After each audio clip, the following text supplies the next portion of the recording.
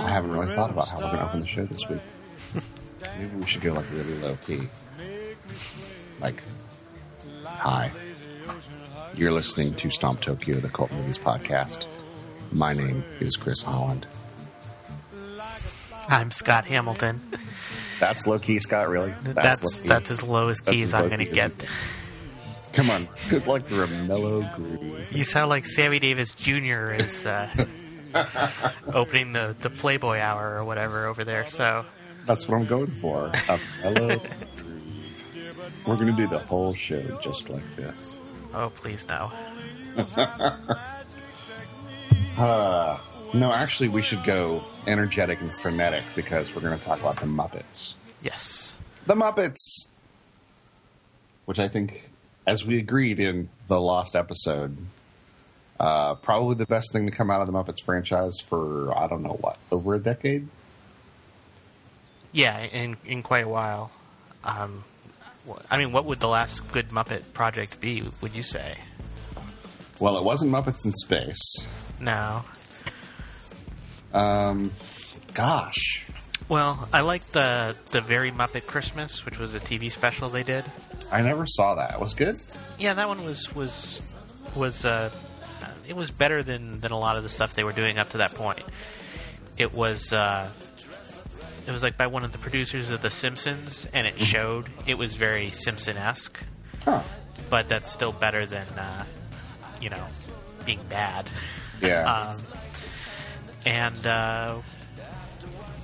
I liked Muppets Tonight, but I'm not sure when that came out. When did that was Muppets 96. Tonight? That was 96, so that was probably well before A Very Muppet Christmas. Yes. The last Muppet movie I think I enjoyed was Muppet Treasure Island. That was also 96. I think that was sort of the last good working years for the Muppets. The Muppet Show Muppets. Muppets from Space came around in 99 and pretty much killed it for that time being. There was the Muppets Wizard of Oz and other things that came out on TV, but I think was it the Very Muppets Christmas? Was it? Yeah, it was Very Muppets Christmas, not the Letters. Not Letters to Santa. Yeah, not Letters to Santa. That was terrible. Okay. Okay. Letters to Santa, bad. Very Muppets Christmas, check. So the Blu-ray came out, and I assume that you got it. I actually have not bought it yet, but I did have a chance to watch it last week. Are you still being a collector these days? Not as much. Not as much. Well, yeah. The only reason I bring it up is that Walmart has an exclusive with 4 finger puppets. It's like Kermit, Fozzie, Piggy, and Gonzo. Ah, interesting. See, you are still a collector. Don't bullshit me, sir. Or crap, bleep. So if you're going to pick it up, I would advise picking it up at Walmart. Okay, that's good. No, I mean, I actually watched it last week with Tyler Bunch, who we went to college with. Oh, nice. And he was one of the puppeteers on the movie. Yes. He's been sort of one of the supporting puppeteers for, 10 years now? Probably more than that. Yeah. A long time. He did Bear in the Big Blue House and... Somebody's World? What's that? I can't remember the name of it. But yeah, I mean, he's been a puppeteer for lots of things for quite a while now. And on the new Muppet movie, he was, he's an assistant puppeteer, which meant that technically he wasn't supposed to actually have any lines, but he does have a few in the movie. But he mainly played Thog, the big blue Muppet. Right. And he was also the fake Fonzie. That's so cool. Yeah. And if the fake Fozzie? Fozzie, yes. Yeah. I don't remember the fake Fonzie, although that would have been cool. You've watched the extras on the Blu-ray? I have watched the extras on the Blu-ray. In the making of, he's the Muppet that's hosting it. Cool. He's JG. That's awesome. Yeah. So we got to watch we got to watch it with him, and he could tell us what was going on and all the juicy behind the scenes gossip. Yeah, it was fun. So, the thing I enjoyed most, other than the movie itself, obviously, was the documentary you reference, I guess, the making of. Yes. I enjoy it even more now knowing that Tyler was the host of it, but the intro sequences, like the little animated sequences that popped up every so often, were so obviously inspired by the Hitchhiker's Guide to the Galaxy TV series.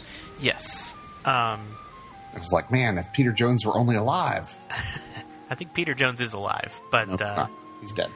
Is he? Wow. He died 12 years ago. Really? Yeah. Okay. Simon Jones is still alive, but I guess he wasn't doing the voices. I mean, it was either supposed to be Hitchhikers, or there was another kind of parody documentary that they did in Britain. Have you ever... I can't remember what it's called. But it was also kind of the similar tone. I mean, Hitchhikers may have been very well goofing on that as well, or it was goofing on Hitchhikers. I'm not sure which one came first. I can't imagine, given that this is Peter's... Oh, gosh. Jason Segel we're talking about, not Peter Segel. Yes, different. Different Segel. And I think he might be a Segel. Anyway, yes. Come on. This guy's a nerd. You know, this was Hitchhiker's Guide to the Galaxy, for sure. Yeah, probably. And I guess Henson did work. Yeah, the Henson people did work on the movie, the Hitchhiker's movie. So I suppose that it's all kind of in the same ether there. It's all in the family. I will put some links in the show notes to a couple of clips from the Hitchhiker's Guide to the Galaxy TV series that pretty much, showcase that. So if you've got the Blu-ray for the Muppets, you can sort of side-by-side them. Show notes, by the way, can be found at cultmoviespodcast.com, and look for the right episode, which is episode 12. A dozen episodes, Scott. Yes. We're on a roll. Dozen. It's getting good. The other fun thing about the Blu-ray was if you paused it, it goes into intermission mode. Did you do that? No. I mean, I got it like 2 days ago, and Christina and I watched the extras, and then we watched the first musical number, and then we fell asleep.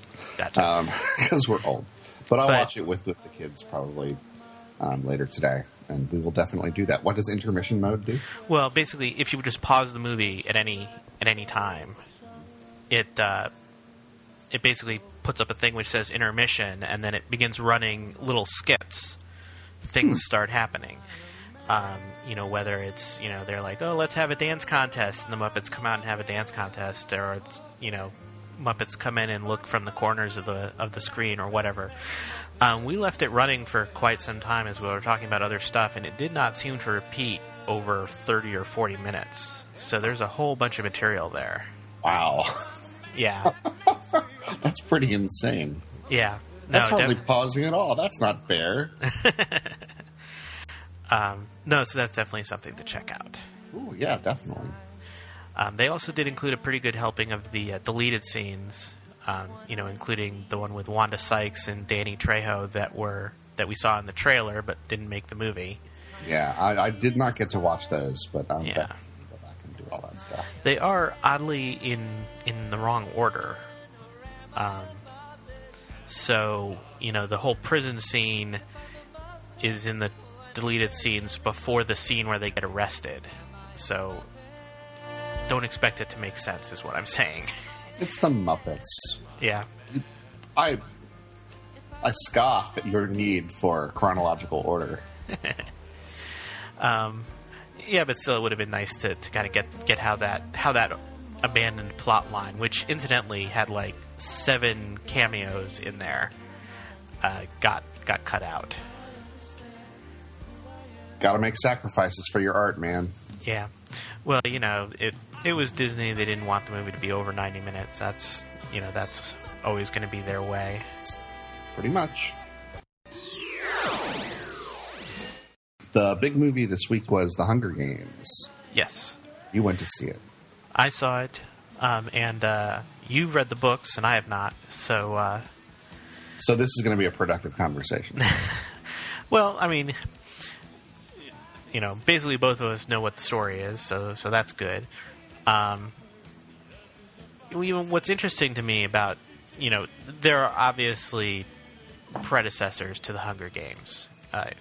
Battle Royale, The Running Man, and you can even take it back to, there was a movie in the 60s called The 10th Victim.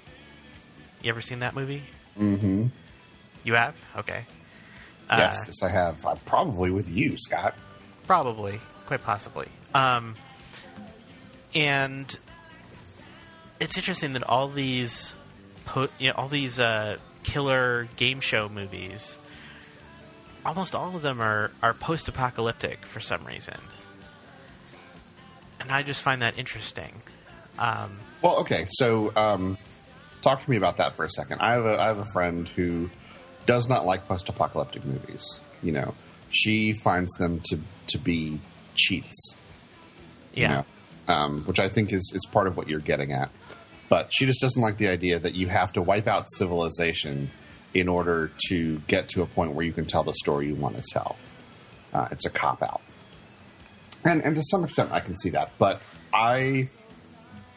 the impression I got from the books was that the Hunger Games is set in a world that's not just post-apocalyptic. It is like postmodern apocalyptic, right?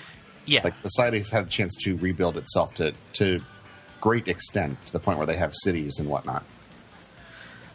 Yeah, I mean, again, maybe in the book it's a little bit more clear, but the technology in the city, in, what do they call it, the capital, right, seems to be very high. I mean, it seems to be nanotech, unless I'm missing what's going on here.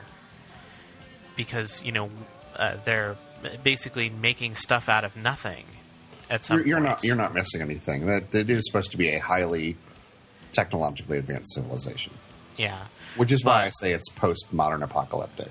Yeah. I guess the difference is when you usually think of post-apocalyptic, you're thinking, well, the apocalypse happened 10 years from now or 20 years from now, and this is the period immediately after. It seems like whatever happened in the Hunger Games, it happened farther in the future. It's like 200 or 300 years. Then there's the Civil War that knocks down all the districts. And this is 75 years after that. Which we know because it's 74 Hunger Games or whatever. So, right. We know when the Civil War was. So it's not that post-apocalyptic. It's not what you would really call a post-apocalyptic movie. No, not in the sense that, like, society has been completely destroyed. Though, things have apparently been destroyed for the districts. At least that was what I got from them. Correct that they're basically starving? Some districts are. Yeah. There definitely is a large disparity between what some of the districts do and what other districts do. It's probably been 3 to 4 months since I've read the books, and I think, or maybe even longer. I don't recall. At any rate, there doesn't seem to be a lot of explanation around how much technology they have to transport things back and forth. Like there's, seems to be much more about trains and aircraft than it does about motor vehicles, if that makes sense. Yeah. So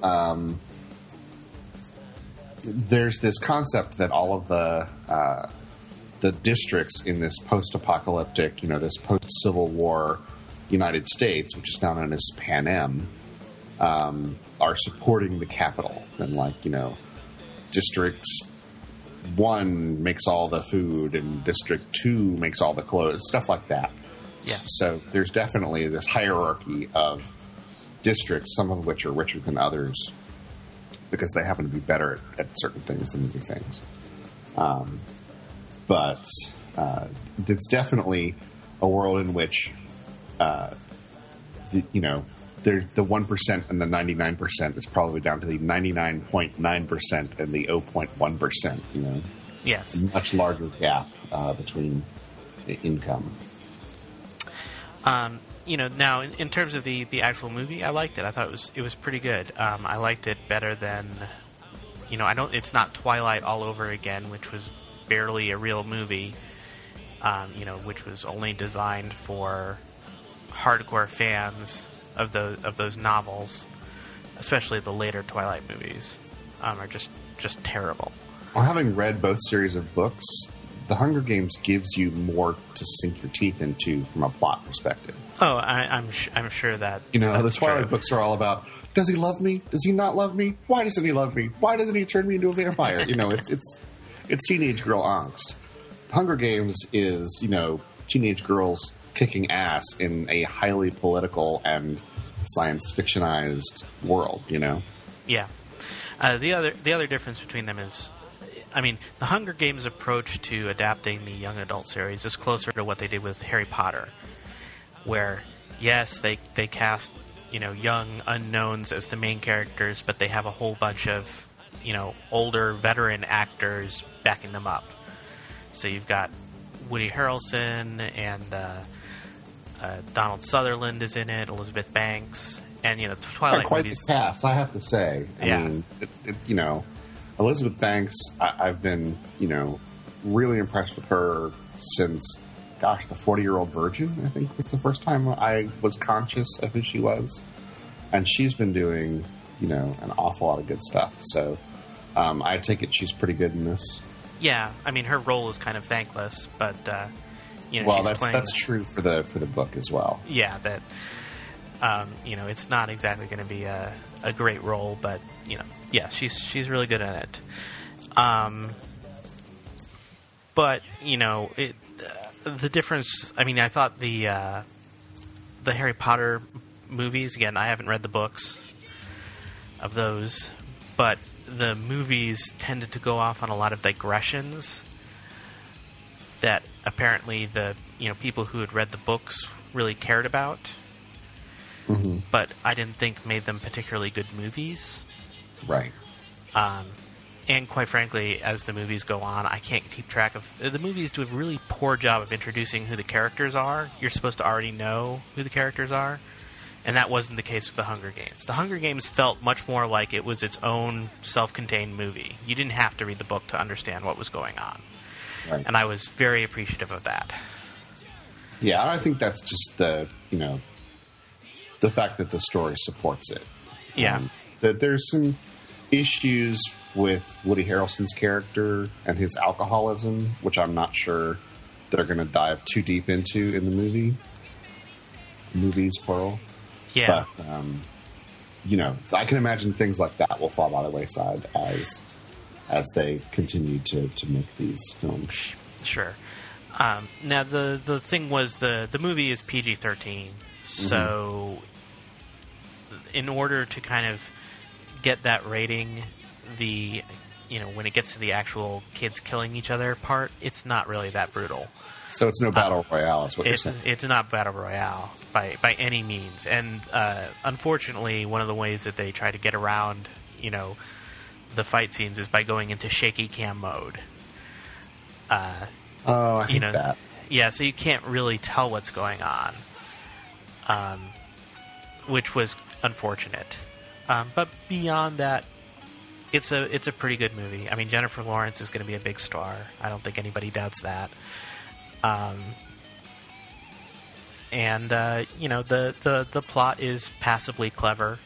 The ending is pretty good. So, you know, all in all, I liked it. Just getting back to shaky cam for a second, I think I would rather not see a bloody event than to see it through the eyes of shaky cam. Yeah. You know, like there are so many other tricks you can do to get violence sort of off camera. I mean, you know, like if you're going to stab someone, you know, you just have the two actors up close face to face and, you know, a tight close up on their faces as one stabs the other, right? You know, there's just, you can have the knife off camera and not, you know, I just think there are other more effective and frankly more pleasant ways from a visual experience to convey violence.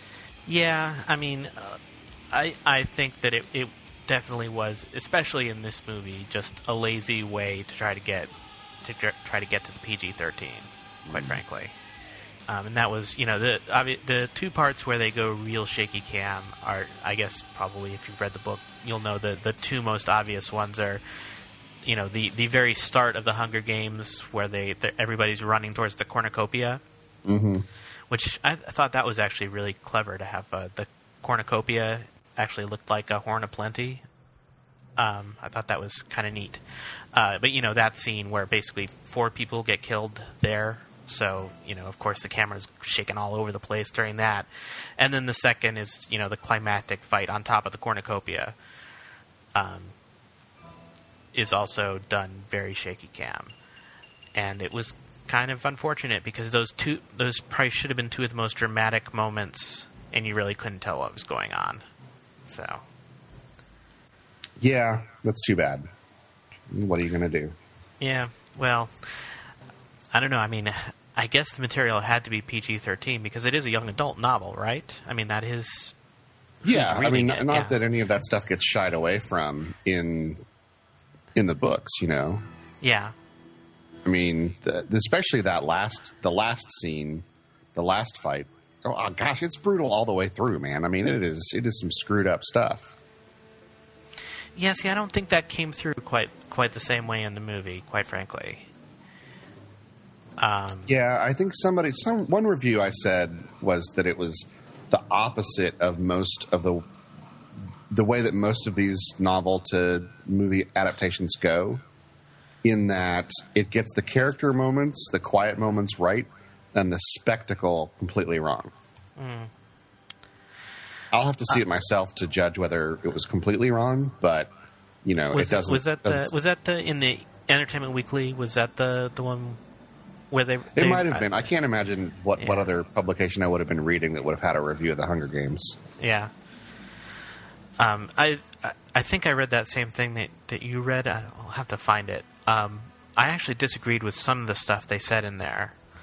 Like, they talked about the fact that they highlighted, like, one conversation that does not happen in the movie as, one of the things that they kind of got wrong in the movie. But, that the whole question of, is Katniss really in love with Peeta? Or is she just playing for the cameras, basically? Right. And I got that from the movie without that conversation actually saying it. Like, I thought it was more effective in the movie to not have it stated,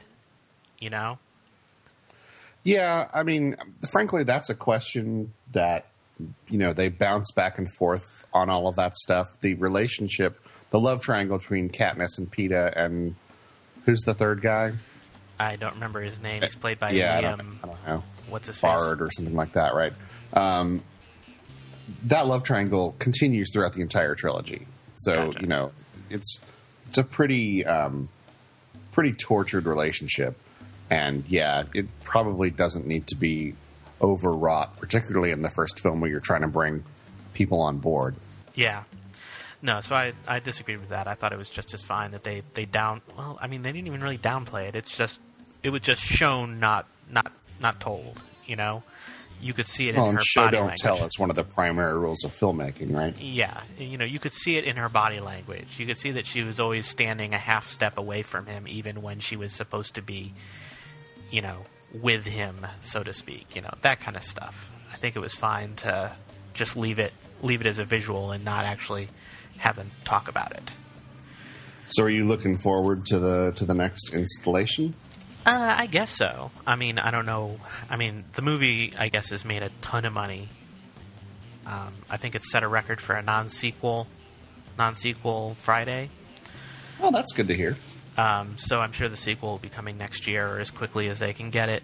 Yeah, I'd like to see what happens. I mean, I have not read the books, but I can kind of guess what the only plot line for the second book could possibly be, which is the Capitol makes Katniss and Peeta fight again in the next year's Hunger Games, which would be the 75th. I mean, is that what happens? On the advice of my counsel, I decline. I mean, I can look it up, but I assume that has to be what happens. I mean, that would be the logical thing to happen next. Yes, I believe it's a little. Yes, there is another Hunger Games, and they do find a way to make Katniss and Peeta a part of it. I believe that the mechanics by which that happens is something that was thought out prior to, during the actual writing of the first book. It's not like they wrote the first book and then thought, how do we get these characters back? No, they had a plan for that. So, well, yeah, the whole fact that it's the 74th Hunger Games, which means the 75th Hunger Games can be special, seemed like that's fairly obvious. Obvious that seemed to be where they were going with that. Scott, I mean, I don't know how much reading you do these days, but as these things go, I would definitely encourage you to check this series of books out. I still do a lot of reading, but mostly it's nonfiction these days, quite frankly. But yeah. Yeah, I'm with you on that mostly, but,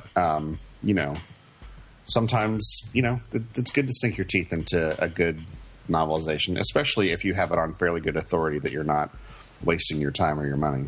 Sure. Cabin in the Woods. Yes, Cabin in the Woods. Did that play at South by Southwest? It did. It was the opening night of South by Southwest, and I normally don't attend the big blockbuster sneak preview stuff for a number of reasons. Lines, crowds, the fact that I can see it in the theaters mere weeks later, blah, blah, blah. Yeah. But this was Joss Whedon, and, he was in attendance, so I stood in the rain. That was awesome. The first, 4 days of South by Southwest were jokingly referred to as South by Southwet. Aha. Because just torrential rain for the first few days. But, I had no preconceived notions going in. I had seen the trailer. I knew kind of, sort of what it might be like. And still was managed to be surprised several times throughout the movie. Yeah. Where Joss Whedon excels is in taking conventions and expectations and completely, turning them over. So he did that very, very well in this particular movie. That's what I've heard. I mean, the movie must be doing something right when both Fangoria and NPR gave it rapturously positive reviews. But don't tell me what it's about because I don't want to know. No, I think, number one, Joss Whedon stood on stage with the entire cast and crew, or not the entire cast and crew, but most of the cast, and said, look, we're glad you love this movie. We're very trepidatious about showing it here because we don't want people to spoil it. So tell people how much you love it, and then don't say anything else except to go buy tickets. And that's what I'll say to you guys is, this is a great movie. If you love horror movies, you're going to love this. If you love Joss Whedon, you're going to love this. Go see it. It is, in some ways, without, having too many headliners, it is kind of a who's who of people who have been in recent Joss Whedon projects. You definitely see some familiar faces. You're not going to see, what's her name? Michelle Gellar. You're not going to see David Boreanaz. Those people are not there, but there are some fairly big names in the movie. And having known nothing about it going in, I was surprised to see them and really, really happy to see them. Well, of also course, a lot of unknowns. Yeah. Say again. Oh, well, of course, there's the pre-Thor Chris Hemsworth. Yes, and he's really good. I mean, there's just the unknowns are great. The people from the TV series are great. The A-list celebs who are there are great. It's a terrific cast, and they have an awful lot of fun stuff to do, and it just unfolds so beautifully. It's like a present in the most beautiful gift wrap you ever have seen. Go see this movie. When does it come out? April 13th, I think. Go see this movie. I'm going to go see it again. And I rarely go out to the movies anymore. What with, children chained to my ankles most of the time. That's right. That's the symbolism you want. I have them sedated right now so they won't talk during the podcast. Hey, remember Battlestar Galactica? I do remember Battlestar Galactica. Quite like that series. And Me I too. even liked Caprica too. I have seen all but the last episode of Caprica. Should really go back and finish that series off. Yeah, the ending was pretty good, I thought. Good, I'm glad, because it got cut off prematurely, right? They didn't get another season, but they were able to finish that season, so... Okay, so they got 2 full seasons. No, just one season. Just one season? Or no, they had like a hiatus in the middle, didn't they? Yeah, they did. It was one of those split things. Gotcha, okay. Yeah, because I remember there was like a big middle, mid-season finale. Yeah. And then, okay. And then they came back 6 months later. Gotcha. As is the fashion these days. I wonder where they got that idea. I don't know, but well, I mean, more obviously, it's from the sort of the British television series, method. yeah, but usually doing also, 6 episodes at a time.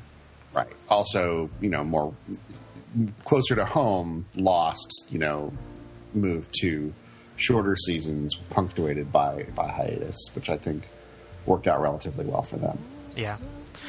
There's Gives a lot people time to go do feature films and stuff like that. Well, and we're also seeing shows like Game of Thrones and this season's Spartacus Vengeance have also been shorter seasons, 10 episodes, rather than trying to push to 12 or 20. They spend more money on fewer episodes, which is probably for the best if you're trying to make epic TV. Yeah. Are you watching Game of Thrones? Yes, I am. Is it? I mean, I can't bring myself to bother, and I'm not sure why I'm apathetic, but it just seems like, I don't know. It seems like a lot of.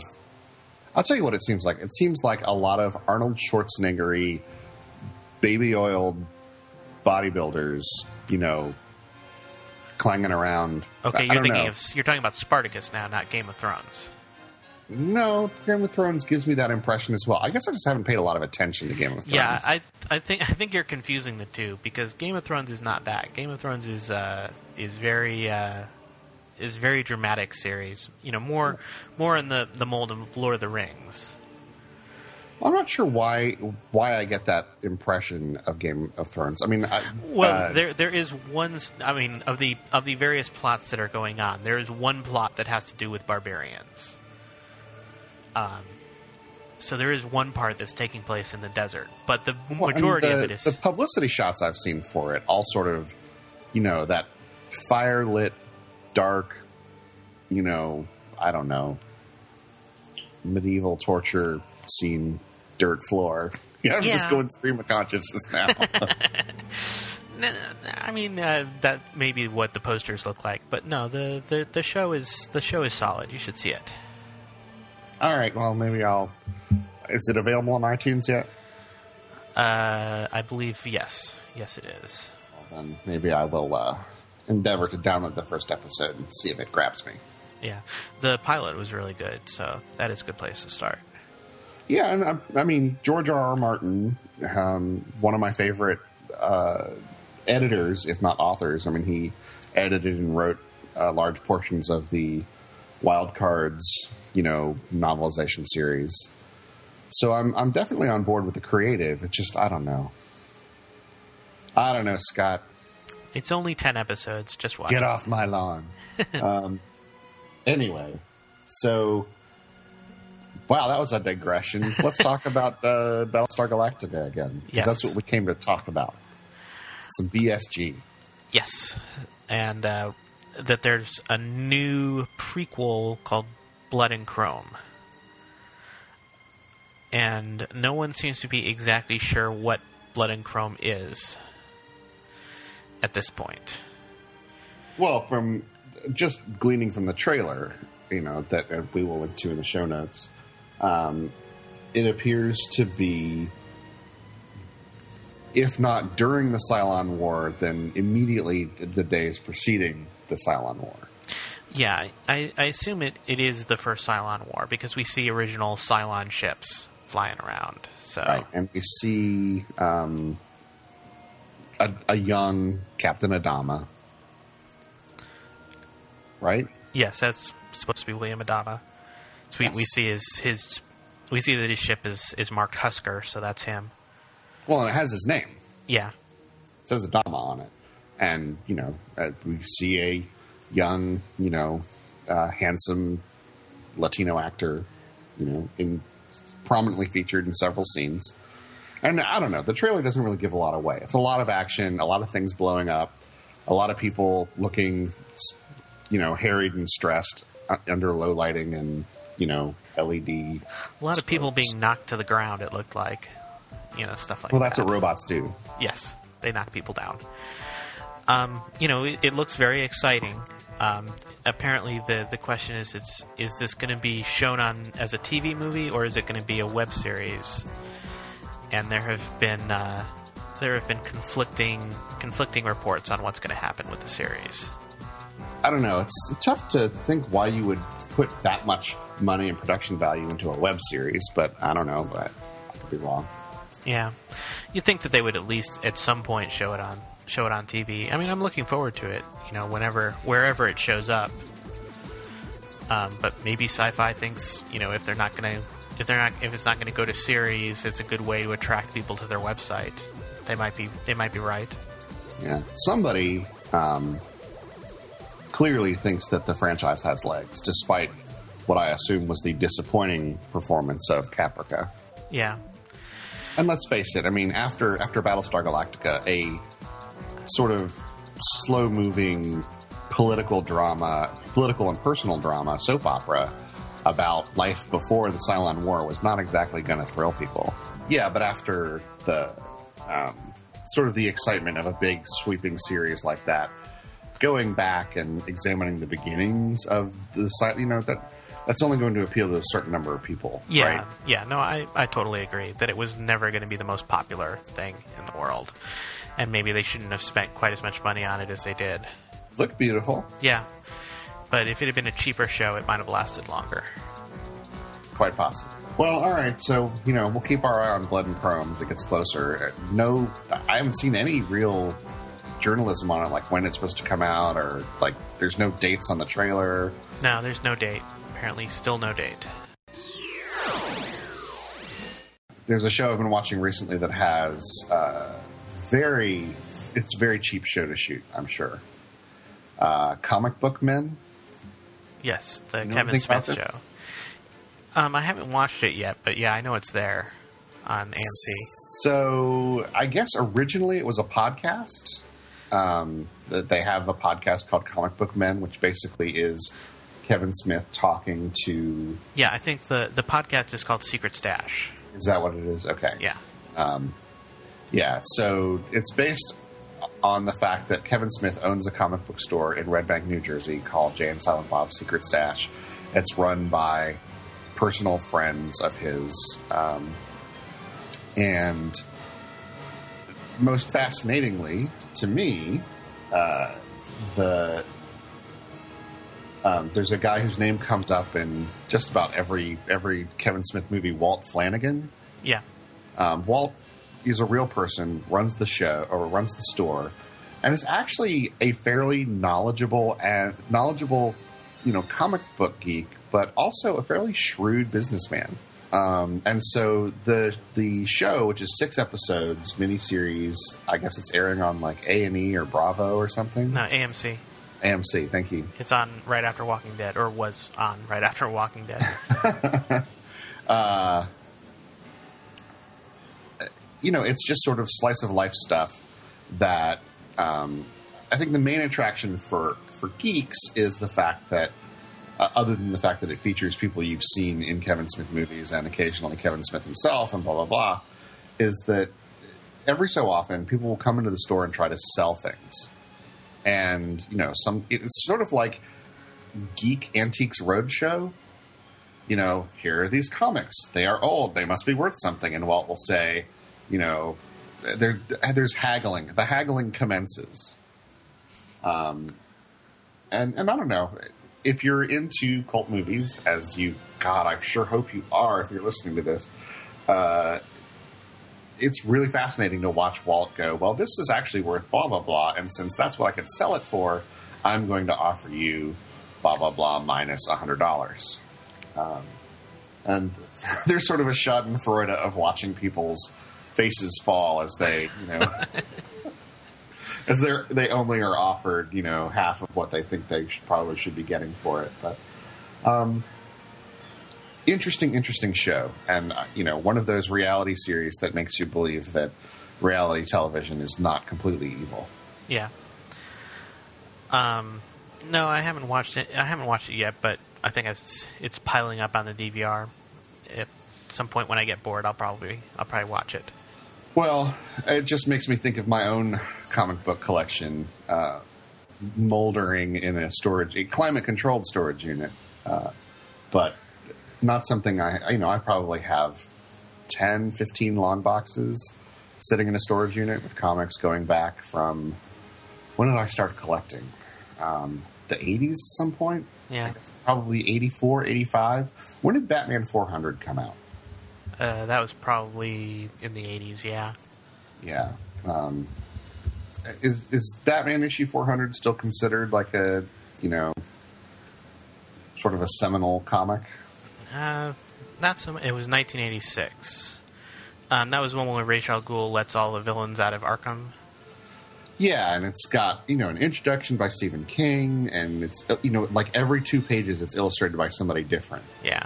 So it's got Art Adams, Terry Austin, Brian Bolland, John Byrne, who else do I know? Joe Kubert, Rick Leonardi, George Perez, Bill Sinkiewicz, Tom Sutton, a bunch of top-notch comic names. And it was a big freaking deal at the time. Yeah, I don't know that I hear very much about it anymore. Sorry. I'm not concerned about it. I enjoyed reading it about 8 zillion times. And, so that's my collection. It's, probably 30 years worth of back stuff. And I stopped collecting in 2005. When was Elizabeth born? 2006. So, 1986 to 2006. Yeah. 20 years worth of comics. Which are now 25, 26 years old. Yeah. What do you do with a collection like that? I mean, I'm guessing they're probably not worth a whole lot. It's mostly runs of X-Men, Batman, Superman, yeah, Power Pack. And that's the problem, is that if, the only stuff that's worth anything, any big money, is going to be, pre-World War II or first appearances in the 50s or 60s. Even like the first appearance of Wolverine isn't worth huge amounts of money. Enough that it's worth selling it on eBay, but not huge amounts of money. So yeah, I mean, unless you can find someone who will take them, I think they're probably destined for the garbage heap. Yeah. So is that what people do? They sell collections on eBay? Yeah. I mean, there are those, but, good luck. It's going to be there's no guarantee that you're going to be able to sell it that way. So, is it really worth it? I don't know. I'm getting ready to move, so I think that's going to be the last gasp for the 4 or 5 boxes that I still have left. I don't think they're going to survive. I'm just going to throw most of them out. Maybe there might be a few things I'll try to put up on eBay, but they'll have to sell pretty quick to make it worth it. Yeah. Yeah, I guess, I should probably just, I don't know if you recall this, but I guess it was probably 10, 15 years ago that we, that wouldn't have been 15. It was probably 7 or 8 years ago that we went through my entire collection and sorted them out. Do you remember that? Yeah, I remember that. That was a long day. But it was awesome to have that, that big meeting room to do that in. Anyway, So yeah, I mean, I've got this collection. I imagine there's some fairly interesting, rare stuff in there. I had really weird eclectic tastes in like independent comics. But yeah, as a whole, I'm not expecting that, the run of X-Men through the 90s is really worth very much. Especially since, I was not keeping these things in vacuum sealed room. I mean, these were reading comics for the most part. Yeah. But these days there's a lot of other options for reading comics if that's what you want to do. On the iPad. Yeah, but I mean, what's available out there, and how much money are you going to spend on digital editions of stuff? Yeah. Well, again, you're only going to buy it if you're intending to read it. So, it kind of ends up being it's not like I'm going to try to replace every comic I own right now by buying them all at once. If I have a hankering to read something, then I'll probably go out and buy it. And if it's not available to buy, there are other options, of course. How robust are those other options? That's where I think Marvel is really falling down. Marvel and DC is, how many of these comics from the 80s and 90s and more recently are really available, and at what price? Let's say I want to take every issue of, let's say the run of Batman and Superman and X-Men, let's say from 1985 to 2005, and have digital copies so that I don't feel so bad about throwing, my physical copies away. Number one, could I do that through, copyright breaking means? Are the archives that robust? Yes. Really? Oh, God, yes. Because I have done no research on this.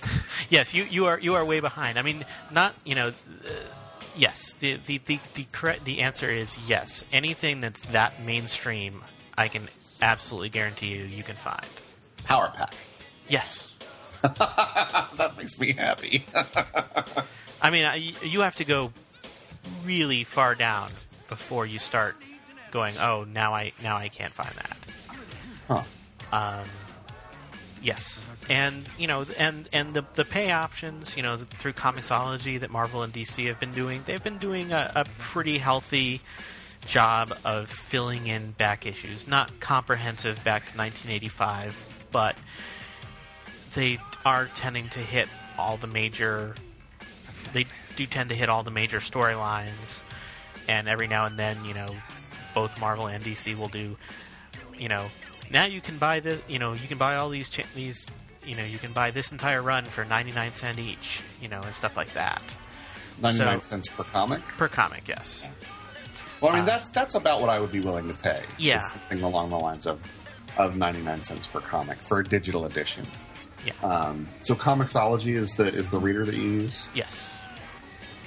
That's the legal option. Well, because it's certainly not the only comic reader I've seen out there. No, but I think it is the best by quite a lot. I tried them all early on, but Comixology is definitely the one that's pulled out from the pack, and they've got almost all the major publishers except for Dark Horse at this stage. Dark Horse has their own reader. Dark Horse is doing a pretty good job of going back into their archives and putting everything out, so that's nice too. Interesting. They're getting there, not entirely there, but they're getting there. And so, what do you like for the, shall we say, independent comics? Comic Zeal 4, I think, is what I use on the iPad. Comic Book Lover is for the Mac. You must have Comic Book Lover, right? Probably. I mean, I have not really gotten into the reading comics again digitally. Yeah. Number one, because I don't have an iPad. Christina has an iPad, and I could use that, but that's her machine. And until I get to the point where I have an iPad of my own, which probably won't be too long given the new Retina display one. Yeah, the Retina display one is going to make reading comics a lot better than the iPad 2, quite frankly. So that's just something to keep in mind. Yeah, well, she has an iPad 1, you know. Oh, yeah. Oh. Well, you know, some of us pay a laptop a month in childcare fees, sir.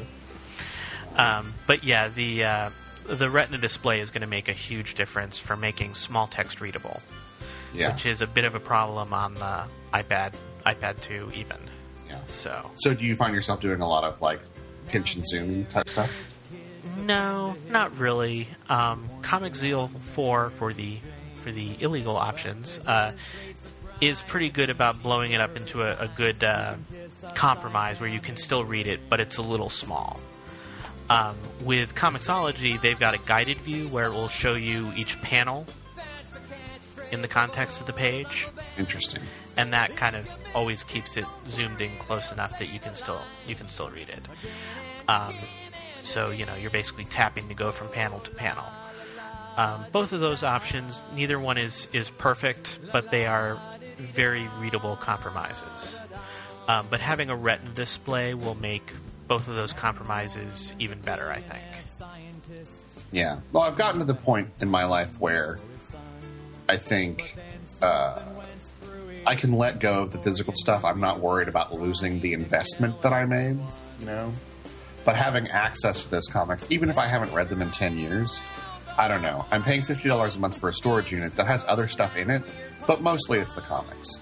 Yeah. You know? I mean, that's the reason I have the storage unit. If I didn't have the comics, I probably wouldn't have the storage unit and would have either thrown or sold the rest of the stuff away. So, all right. Well, that's a good thing to look into. It's, I'm sure I have comics in there that individually are worth something. The question is, you know, how do I weed those out? You know, like Wizard Magazine isn't even still publishing anymore, is it? No, they're completely gone. So that's all done online, you know, comic values and all that kind of stuff. Yes. Yeah, okay. All right. Well, Christina will be happy to hear that I'm considering throwing some things away. I mean, honestly, I'm probably going to donate them, right? I mean... Yeah. There are kids out there who will want to read these comics. There's got to be a library or something that... Do you think even libraries want these collections? No, I kind of doubt it. Like homeless shelters? No, I No? doubt it. There's no, like, battered women and children's shelters that wants a bunch of comics. I don't know. I mean, you could look around and see, but, you know, they're still going to have to sell them, and I don't know how much anybody can sell individual comic books for the kids to read, Scott. Yeah, I haven't really thought about it, so... And granted, I'm not going to give them anything gruesome, but, yeah. You know, they're not going to get Spawn or... name another gruesome comic from the 90s. I don't know. There were a couple. Punisher, right? Punisher. You know, I'm not going to give them Garth Ennis Punisher. But, you know, Power Pack. Nah, who am I kidding? I'm never getting rid of Power Pack. Yes, you can hold on to that. Oh, yes, and now I must make a note to myself to link to Power Pack. Well, we've done some good talking this week. Yeah. Anything else you want to talk about before we let these fine people go? No, I think that just about wraps it up for this week. I have something I want to mention, actually. Reader feedback. We would love to have some. We get nice tweets that say this was a good episode this week, blah, blah, blah. But if you have, you know, if you've been thinking to yourself as we've been talking, I have an opinion on that, we would actually like to hear that opinion. So please get in touch with us at theguys@stomptokyo.com or tweet at us. I am StompTokyo on Twitter, and Scott is SCOPI on Twitter. Scopi. All right. Well, thank you once again for listening this week. We've had a great time. My name is Chris Holland. I'm Scott Hamilton. And we will see you next time.